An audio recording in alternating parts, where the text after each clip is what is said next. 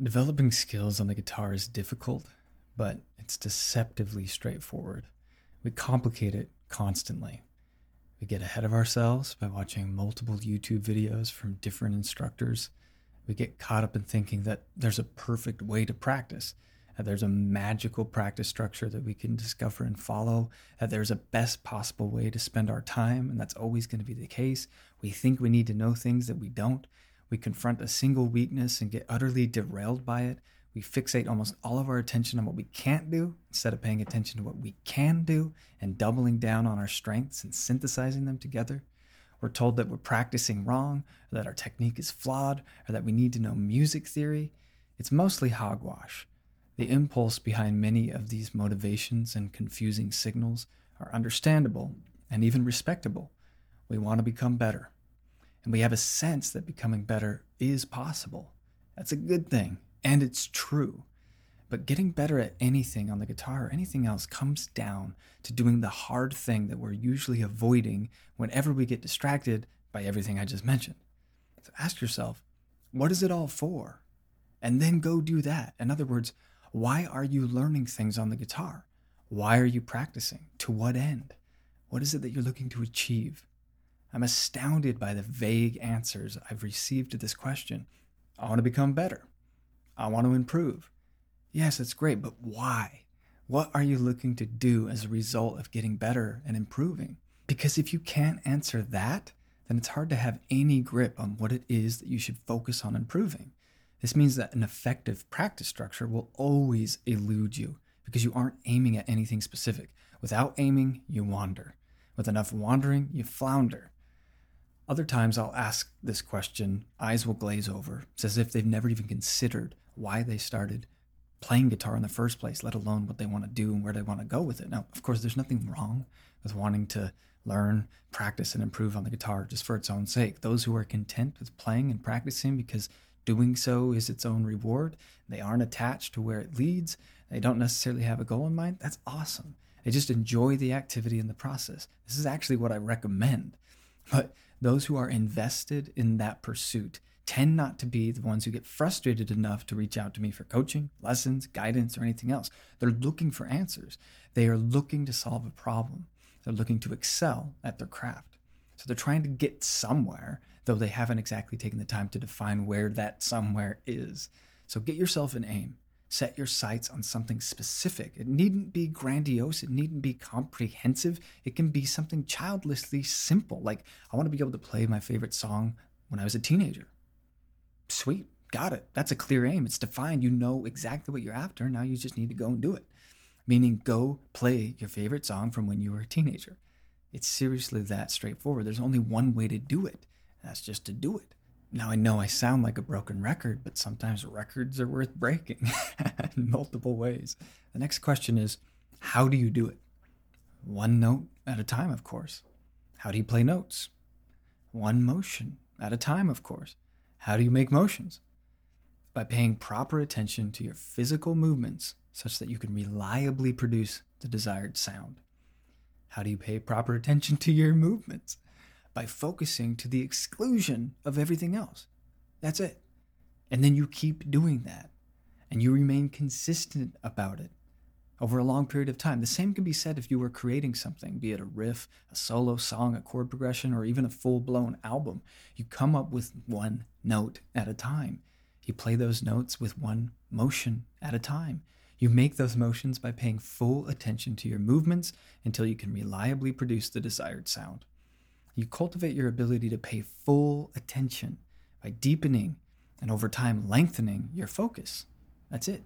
That's the big secret to getting anywhere you want to go on the guitar or anywhere else. Now, does this seem oversimplistic? Good. It should, because it is. That's what makes it so deceptive. Because the guitar is a complicated instrument, and music is an infinite domain of endless possibilities. And there's no ceiling to how far you can go on the guitar or how skilled you can become, just as there are no limits to what it is you can create. And therein lies the problem. It's the size and scope of this infinite complexity and boundless creative potential that thwarts us from seeing the simple truth that can guide us through such a vast terrain.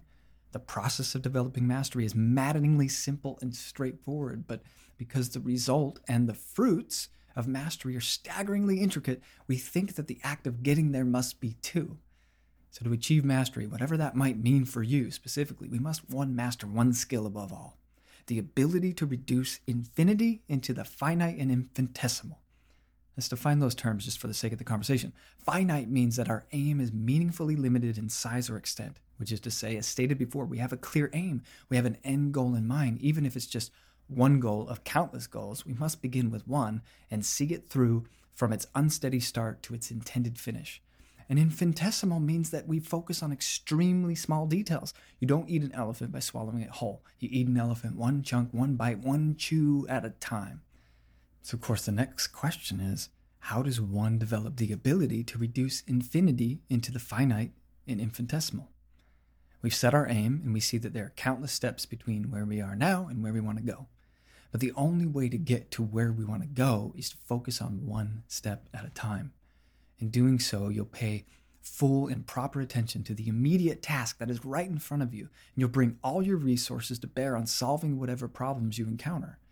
So setting your sights properly and in a manner that clarifies and motivates is a skill in and of its own. I mean, drowning out the noise and focusing is a skill on its own.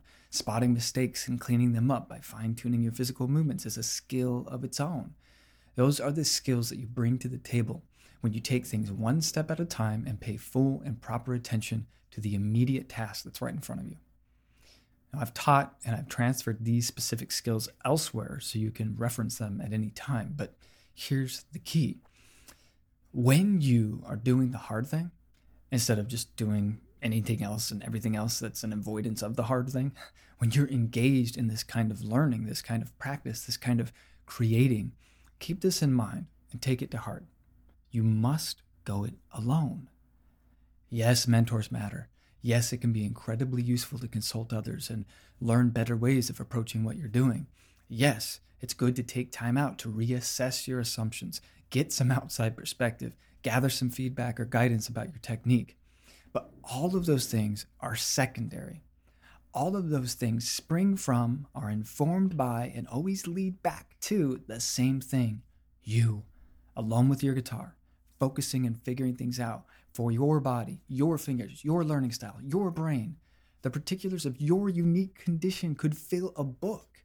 And most critically to note, that book does not exist except for inside of you. You won't find the book of you when you flip through YouTube, scroll through Facebook, or search in Google. You won't find it when you ask a friend or a bandmate or a jam partner or collaborator or instructor or mentor or me. You won't find it in an online forum, community, subscription, or course. You won't find it at Guitar Center or your local guitar shop. This isn't at all undermining these things. I say all of this as an instructor who has online courses and who has peers and mentors. But it is to say that what will work for you is something only you can figure out. The only way to figure it out is to do the hard work of learning, practicing, and creating, which is a process of discovery. And the only way to figure it out is to stop avoiding it and to go do it. And that's the same boat everyone's in. So whatever an instructor or teacher or mentor or peer has to share, it's what's worked for them. And it might work for you too, but you can only find out by doing the hard thing and putting it into practice, by testing it out. And nothing is guaranteed. In all likelihood, you'll discover that a few or perhaps countless subtle and intangible adjustments here and there are what work for you. You can't find out what those adjustments are unless you focus on the task in front of you, one step at a time. Anytime you're reaching out for more information, more instruction, different or more attractive or more elegant or more succinct answers, you're not doing the hard work that actually counts. You have to go most of it alone. And at the same time, believe you me, you're not alone. I struggle with reducing infinity as much as anyone, so far as I can tell. In fact, I spend most of my learning, practice, and creation time floating around in the realm of the infinite instead of with my feet on the ground, digging the ditches that lead to a functioning city. In other words, I spend most of my time avoiding the real work. Now, the implications of this statement are sobering. Thankfully, when I finally get over myself and reclaim my focus and get to work, I manage to make rapid progress in a remarkably short period of time. But I don't spend a lot of time doing that hard work, and that's a shame. Seriously, it's sad. It's a squandering of my own potential. I own it, but I ain't proud of it. It's hard as hell to tame oneself to learn an entire song. That's because when you learn an entire song, that's not actually what you're doing. You're learning one note of the song, one motion at a time. Over time, the entire song takes shape and gets transferred under your fingertips. But you don't learn the entire song. You learn each of its component parts and string them together until they are fluid. It's even harder to tame oneself enough to create an entire song. When you're learning a song, at least you have the added benefit of it being a finite pursuit, as we discussed before. At least you have the added advantage of being able to work with something instead of starting with nothing. There's an endpoint. The blank canvas or soundscape, let's say, can be an overwhelmingly intimidating thing because it's simultaneously empty and endless. I've written what seems like years of material, all to be discarded in the irretrievable dustbin of my Cubase projects. I've written even more than that while jamming and improvising on the guitar without recording the ideas at all, because it's nearly impossible to settle down with a single idea and see it through to its completed state. And even then, it's hard to be satisfied with the outcome, which makes anything that I create highly vulnerable to being thrown away and forgotten, no matter how hard I worked on it. It's nearly impossible, but it's still possible. And for the most part, you have to go it alone. Only you can do this, because you're the only one who lives with yourself 24/7. You're the only one who can figure out how to get yourself to do the hard thing. You're the only one who knows what the hard thing is for you, because you're the only one who has the aims that you have. Others can give you exercises or guidance or assignments, but you still have to be the one who follows through and does the work. The sooner you can embrace this, the faster you will improve. There is no magic bullet. There is no magic practice structure. There is no magic instructor.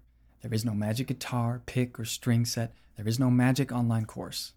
There's just you, alone, with your guitar, doing the hard thing, again and again, until you get to where you want to go.